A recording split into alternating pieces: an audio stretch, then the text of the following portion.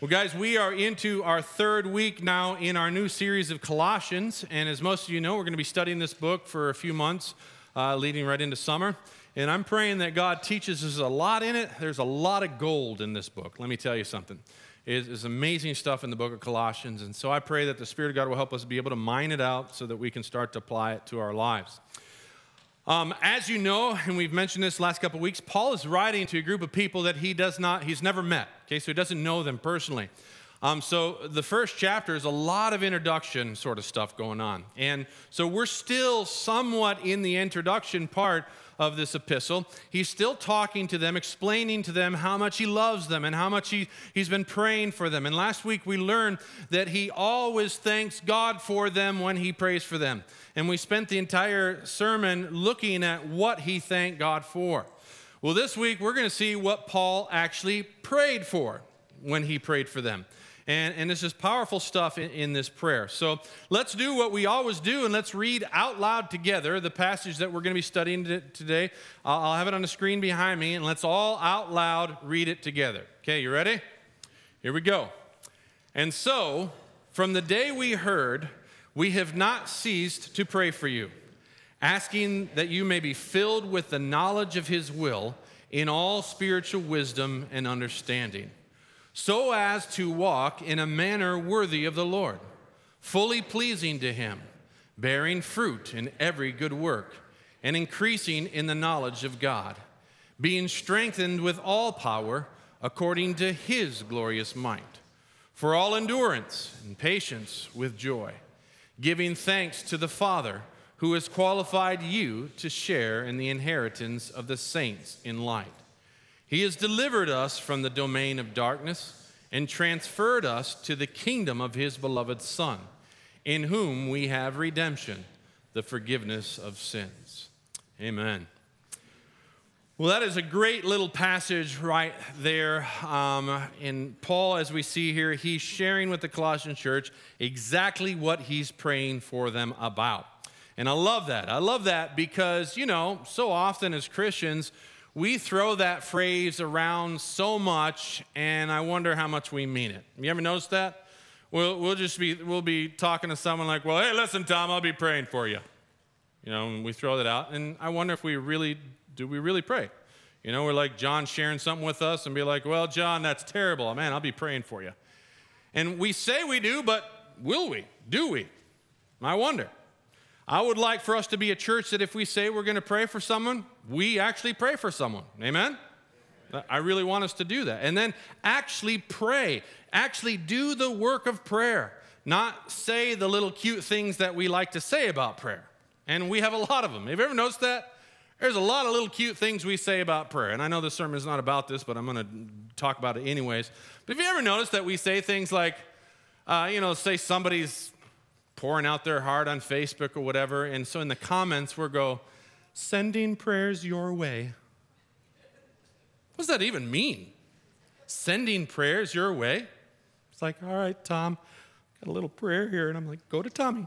Go to Tom, you go. I'm sending it your way, Tom. Why do we say that? But we say it all the time, just sending prayers your way. Or we say, have you ever noticed this too? You'll run into someone and be like, hey, Luke, you mind throwing up a couple prayers for me this week? I got surgery on Wednesday. I'm like, first of all, it sounds like you just want me to haphazardly pray for you. Like, I'll toss up a few little prayers for you to God. Like, what does that mean? And what does it mean to throw up a few prayers? Like, why do we say these things? It's just silly. Another thing that kind of bothers me is that people will say this like, hey, I'd like all of you guys to join me, and we're going to storm the gates of heaven on behalf of Brenda. We're going to storm the gates of heaven. It's like we're outside with little pickets going, oh, we're coming for you, God. We're going to knock down these gates. Let's hit it, ramrod the gate one more time. Let's bust in there. And they're like, if he thinks he's not going to answer us, we're going to storm these gates. What in the world is that about? But we do that all the time. Now, guys, I'm not going to pretend that I understand everything there is about prayer, but at least I know this. Prayer is talking to our Heavenly Father. It's as simple as that. It's talking, it's conversing with our Heavenly Father. Our Heavenly Father who happens to love us. And I know He's unseen, and that can make it difficult at times, but we don't send prayers to each other. We talk to God about each other. We don't throw prayers up to him. We talk to him. We don't have to storm his gates and try to force our way into him. In fact, in the book of Hebrews, look at this verse here. It says, so let us come boldly to the very what? Where do we have access to? The throne room of God. We don't have to storm gates, people. We can come boldly to the throne of God to receive his mercy and find grace to help us in our times of what? Need. Because of what Jesus did, we have access to the throne of God, to our Father. We don't have to storm his gates. We don't have to throw prayers at him. We can converse with him. And like I said, I'm the first to admit I don't understand all there is to prayer, but I'll tell you, it is one of the most powerful things we have at our disposal, the ability to converse with the creator of the universe. And Paul does that on behalf of the Colossians church, and he's going to share with the Colossian church exactly what he prays for, what he converses with God about in regards to them. And I think this would be a very good practice for us. Rather than just to say, hey, Tommy, I'll be praying for you, why don't we send Tom a text or an email or write it out, the prayer we actually prayed for them. Send it to him and say, here's what I prayed for you this morning. I think that would be a powerful thing to do. Well, this passage is exactly that. Paul is doing that. And I have to say, this is actually a very precious thing that we're about to study. We are peering into the prayer of a great and amazing saint of God, the Apostle Paul. And we're going to see what he prayed for this little church. And I would venture to say that this passage shares with us the true essence of what prayer requests for each other should look like. And it probably does it better than any other passage in the New Testament. So this is what we should be praying for each other. And this is Paul's prayer, kind of paraphrase. He says, God, I'm asking that this little church in Colossae would be filled with the knowledge of your will in all spiritual wisdom, in all spiritual understanding, so that they could walk in a manner worthy of you, fully pleasing to you, bearing fruit in every good work and increasing in the knowledge of you, being strengthened with all power according to your glorious might. For all endurance and for patience with joy, giving thanks to you, Father, the one who's qualified them to share in the inheritance of the saints of light. And you, Father, you're the one who delivered them from the domain of darkness, and you've transferred them into the kingdom of your beloved Son, in whom they have redemption, and in whom they have forgiveness of sin. This is Paul's prayer. And let me tell you, this is a powerful prayer. So let's unpack this prayer. Let's see what Paul is actually asking for. Now, if you do kind of a quick flyover of this passage, you kind of stand back and look at a panoramic picture of it, you kind of see two main requests happening, if you will. Paul is asking that they would have a discernment of God's will and then the power to perform that will. And if I'm going to be honest, it seems to me that really should be the aim of all of our prayers. We should continually be asking that we would be filled with a continual and ever-growing knowledge of God's will for us. Let me tell you, to know God's will is one of the greatest things that we could obtain. Why aren't we asking for it more and more and more and more in our lives? I'll tell you why. Because we've lost the whole point of prayer. It seems to me that prayer has become more about us trying to get him to hear our will and not for us to hear his. That's what we've made prayer. Here should be the direction in our prayer. We should say, Father, what is your will? What is your will? We want to know it. The first object in prayer is not so much to speak to God as it is to listen to him. We have to train ourselves to listen to him and understand his will. And then when we hear and know his will, we pray for his will to be done. We say, God, may your will be done. May your kingdom come on earth as it is in heaven. And unfortunately, I feel like our prayer is more of like, God, here's my will. I want you to change your will so that my will be done. And that's what we do with our prayer. Well, that's not the direction of Paul's prayer. He goes, and so, from the day we heard, we have not ceased to pray for you. We haven't stopped.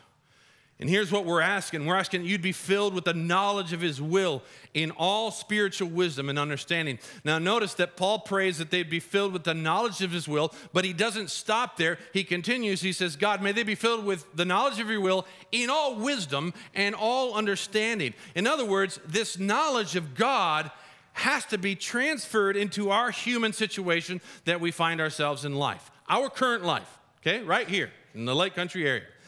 And that's where wisdom and understanding come in. Knowledge is one thing, but knowing how to apply that knowledge to our everyday life, it's a whole nother thing. It requires wisdom and understanding. And boy, I tell you, that's lacking today. You know, I was thinking about this. If I could make an indictment about the current, in a sense, situation that the American church finds itself in today, I would say this. I think that the American church is probably one of the most knowledgeable group of people on this earth when it comes to biblical knowledge. They do. With the least amount of wisdom and understanding as how to live that knowledge out. I mean, we do Bible study after Bible study after Bible study. We have apps, we read books, we go to conferences, we listen to hundreds of sermons, we listen to podcasts. We fill our mind with knowledge. We know so much about the Bible, but we lack the ability to live it out. We're masters of theologies, but we're failures in living. We're able to write and talk about eternal truths and insight, and yet we're helpless in applying them in everyday life. I mean, it's crazy to me how we can know the Bible inside and out, but we can't play a softball game without cussing and screaming at the other teammates or the ump. How's that even happen? If this so-called Christian faith that we hold on to can't even get us through a softball game, how's it going to get us through life? It won't. We not only have to have knowledge, we must have wisdom and understanding in how to live out that knowledge in everyday life. Because if it doesn't, what is the point? Listen to me. A disciple of Jesus does not live in a vacuum. Guys, we don't live in a vacuum. We live in everyday life in this world, and we're called to be holy. We're called to be set apart from this world. In other words, live a godly life, and that's why Paul is praying this. He's saying, I'm praying that you would have the knowledge of God's will with all wisdom and understanding.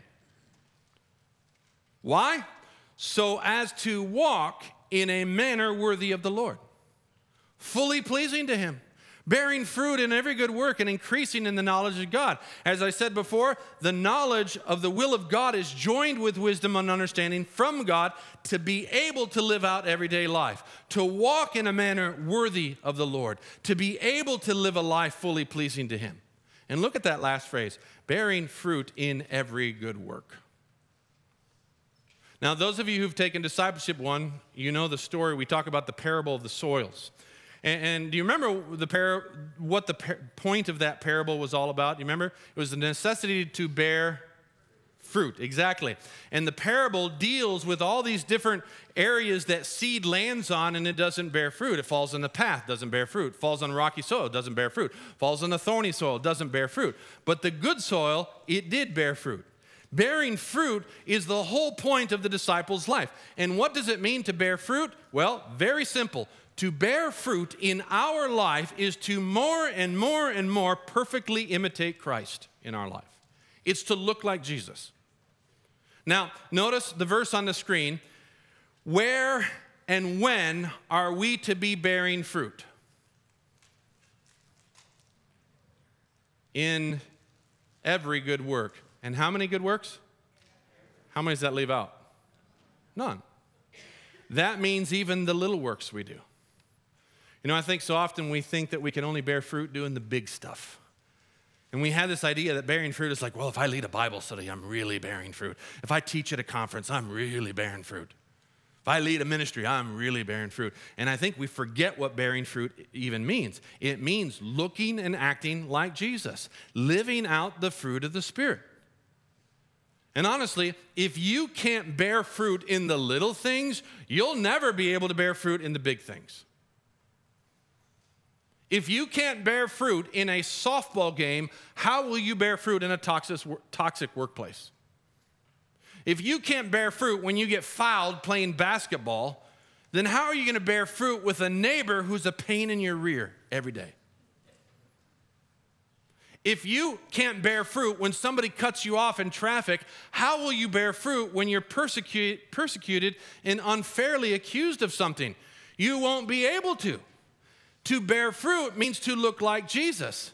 It's to look and act like Jesus. So we must learn to bear fruit in every good work, even the small works. In fact, I would actually say this, especially the small works.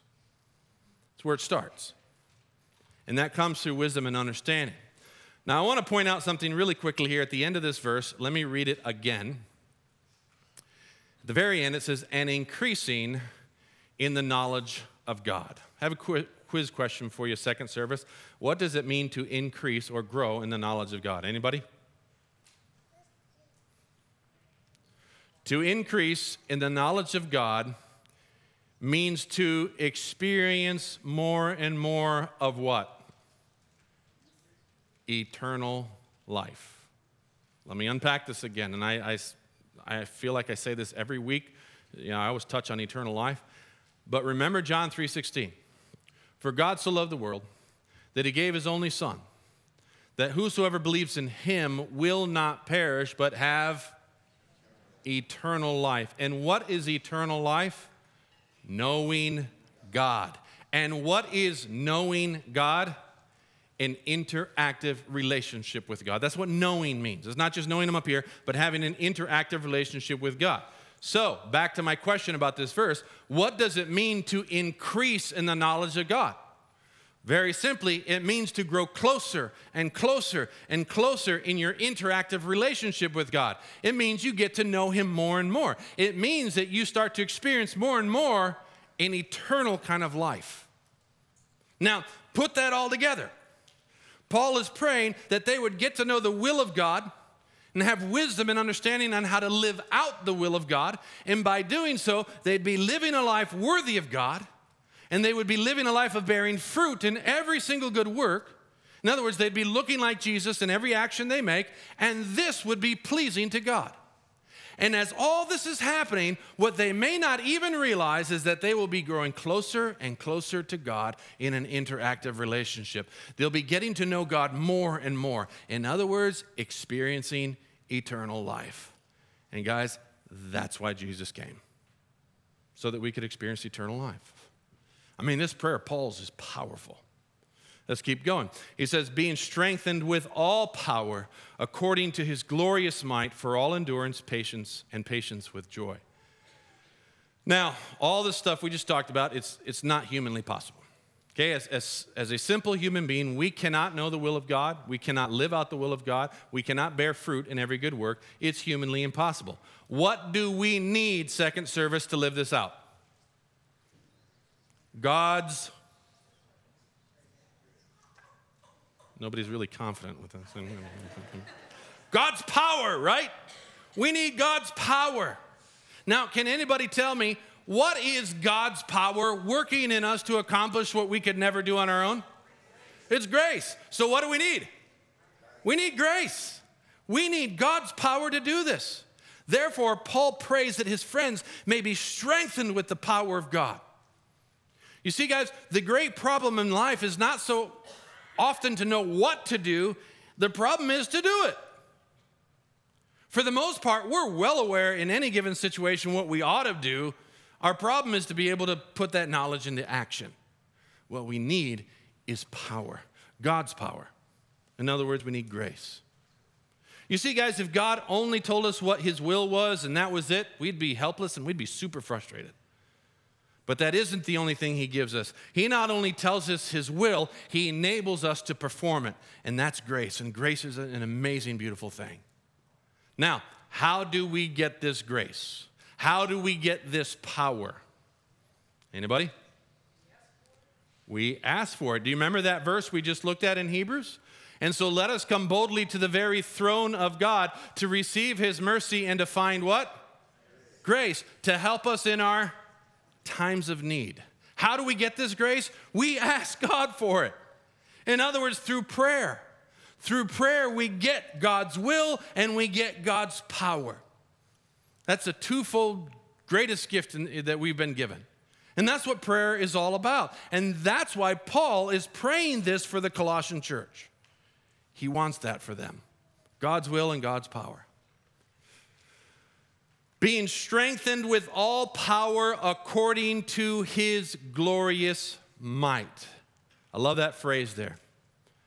We're being strengthened according to whose glorious might? To God's, right? Now, let me ask you a simple question. How much power does God have? Oh, infinite, right? If we only knew the power of God, if we could only comprehend his glorious might. In fact, in the book of Ephesians, Paul is writing to the church in Ephesus. He's writing another letter to them, and he's discussing something very similar. He says, I'm talking about God's power, and he's like, guys, I'm praying that you would know this power.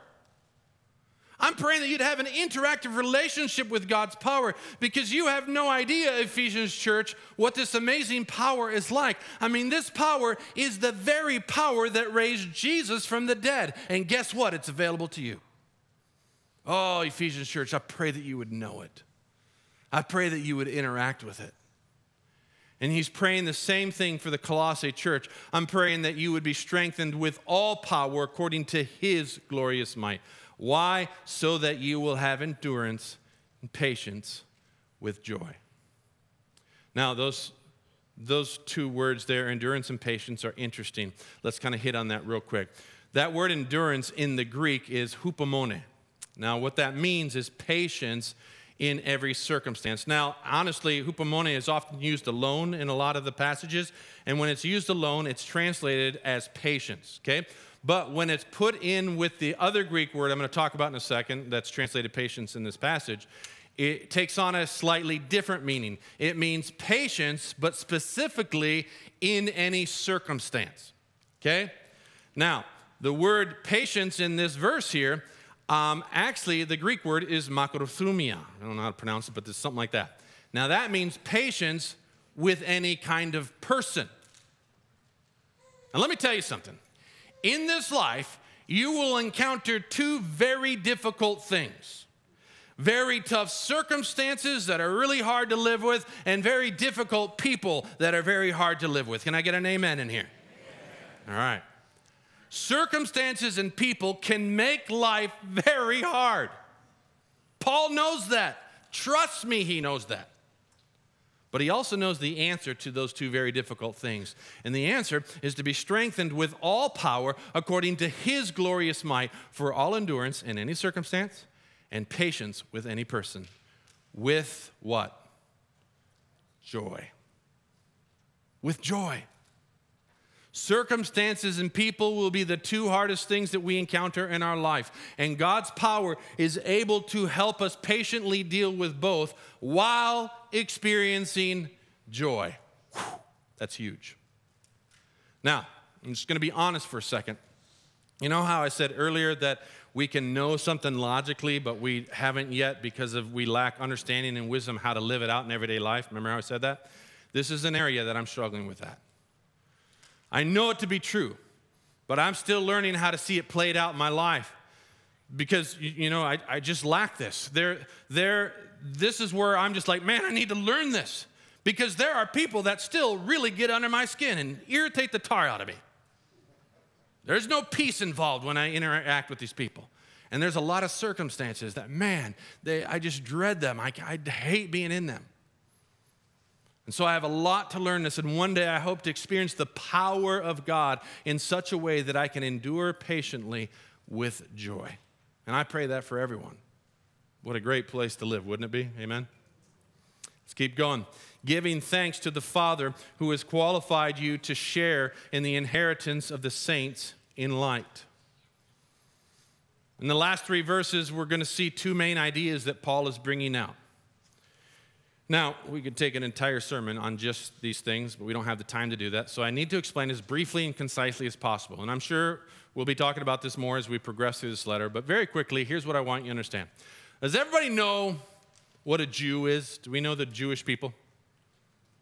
Okay, yep. The Jews are a group of people. They are a race of people that we often say God chose. Yahweh chose them as his very own people. He chose Abraham. He plucked Abraham out of the land of Ur, and he made a covenant with Abraham. And from Abraham came the Israelite nation, and they are called the Jews. okay? They're God's chosen people. God chose them from out of the nations, okay? Everybody with me? Okay? Now, have you heard of the word Gentile before? What is a Gentile? Everybody else, exactly. Anyone who's not a Jew. The Gentiles are the rest of the nations, okay?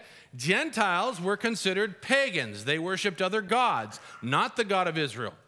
They worshiped other gods. They were not God's chosen people like the Jews, okay? Everybody with me?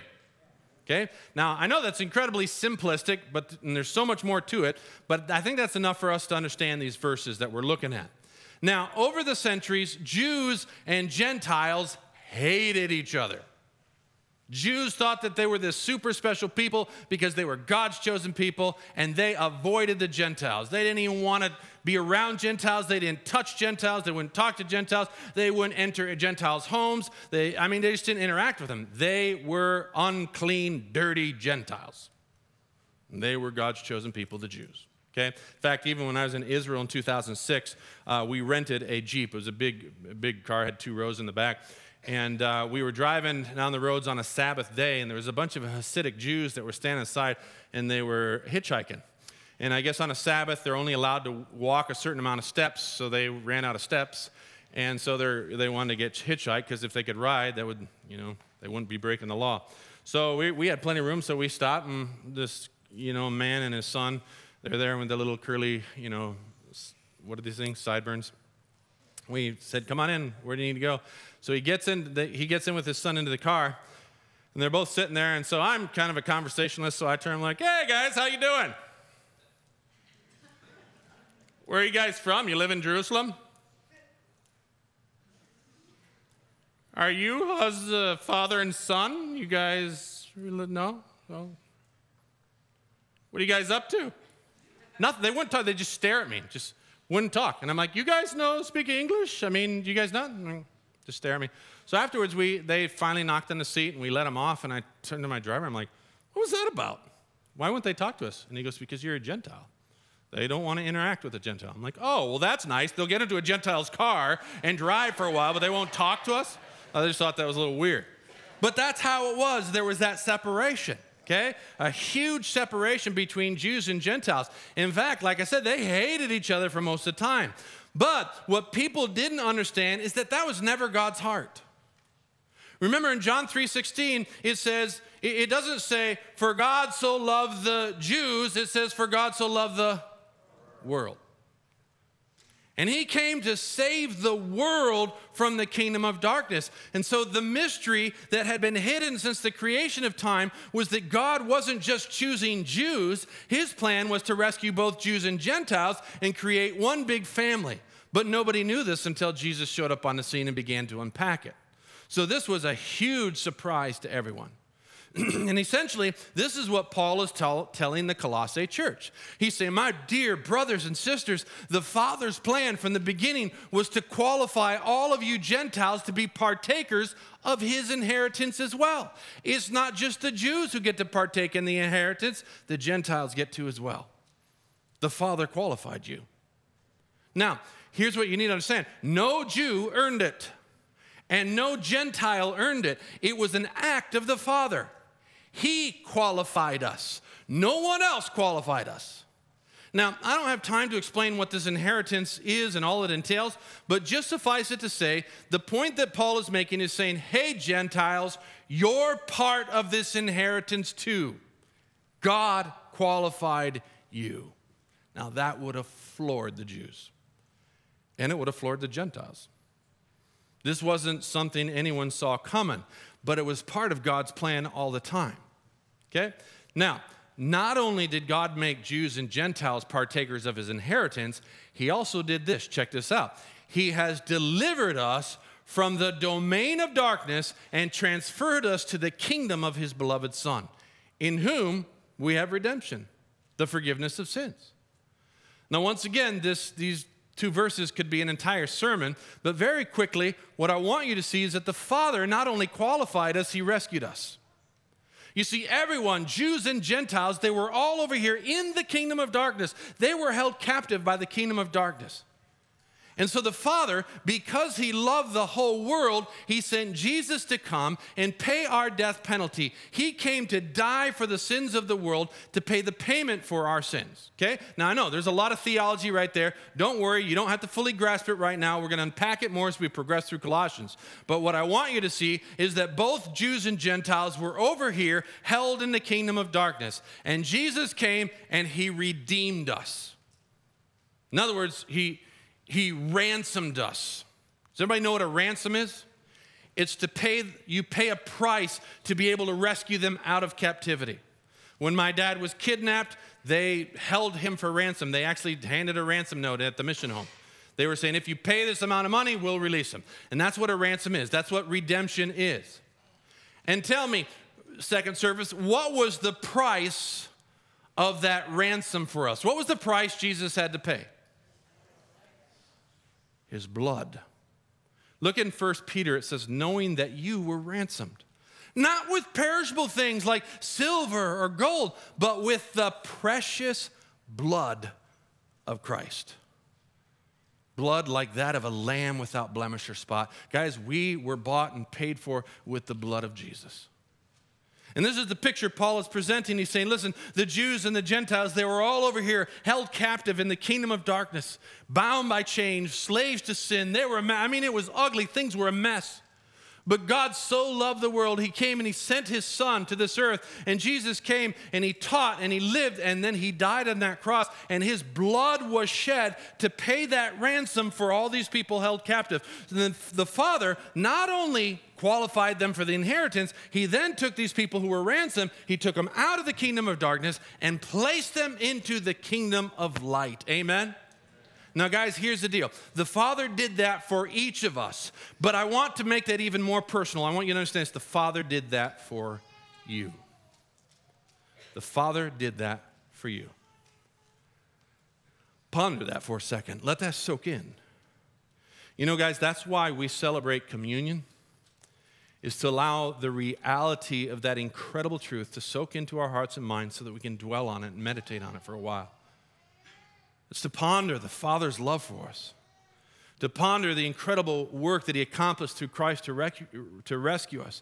And he did that, Whitestone, because he loves us. Amen? And Paul wanted this small little church to understand these great truths. So he prayed all the time for them that they would grasp this. What an amazing prayer to pray for this church. I love it. In fact, I would encourage us to pray these prayers for each other. Talk about powerful. Now, we're going to stop here. But as you know, we're going to take some time to quiet our minds, and I'm going to read the passage that we've covered so far. And each week, I'm going to read the previous week's passage and then the current week's passage, okay? And we're going to play some quiet music as I read, and I'm going to read it slowly and meditatively. And I would encourage you, just maybe even close your eyes and allow the Spirit of God to use his word to minister to you. Let him point out certain words or phrases that he wants you to focus on. So just go ahead, quiet yourself. Tyler, you can start playing the music. And I want you just to practice the presence of Jesus, and let's just give the Holy Spirit some space to speak to us.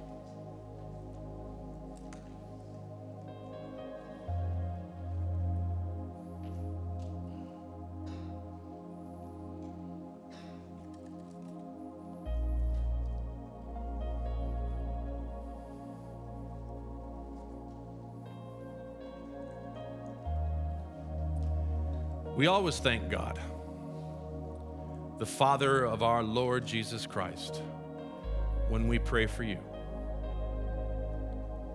Why? Because we heard of your faith in Christ Jesus. We've heard of the love you have for all of God's people. We've heard of the faith and love that spring from the hope stored up for you in heaven. And this faith and hope and love, it came from hearing the true message. It came from the gospel that has come to you. In the same way, this gospel is bearing fruit. and it's growing throughout the whole world, just as it has been doing among you since the day you heard it. Since the first day you truly understood God's grace. And you learned this good news from Epaphras, our dear fellow servant, who is a faithful minister of Christ. He has told us all about your love that comes from the Spirit of God. And for this reason, since the day we heard about you, we've not stopped praying for you.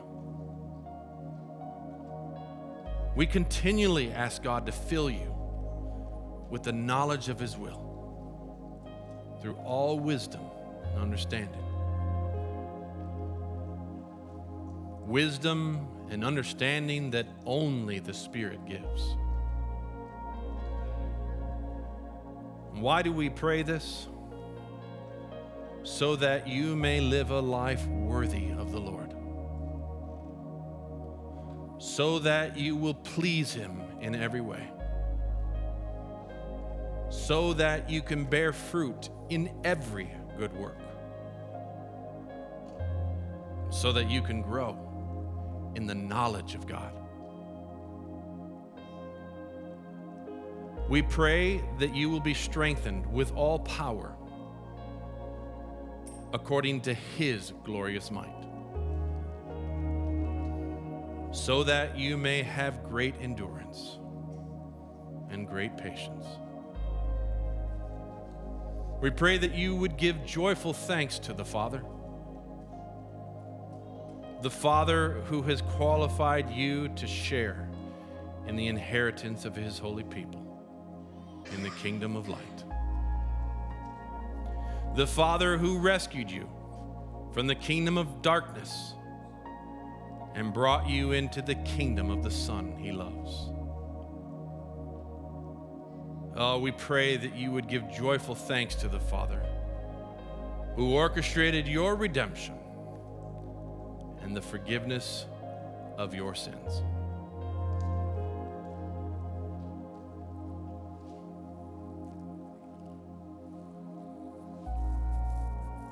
Yes, Heavenly Father, we thank you this morning because you are the one who orchestrated all of this. You're the one that took care of the details. You're the one that loved us so much, made it possible that we could be ransomed. And you qualified us to partake in your inheritance. Words can't even describe our gratefulness this morning, God. And I pray that we might apprehend these truths and live out these truths.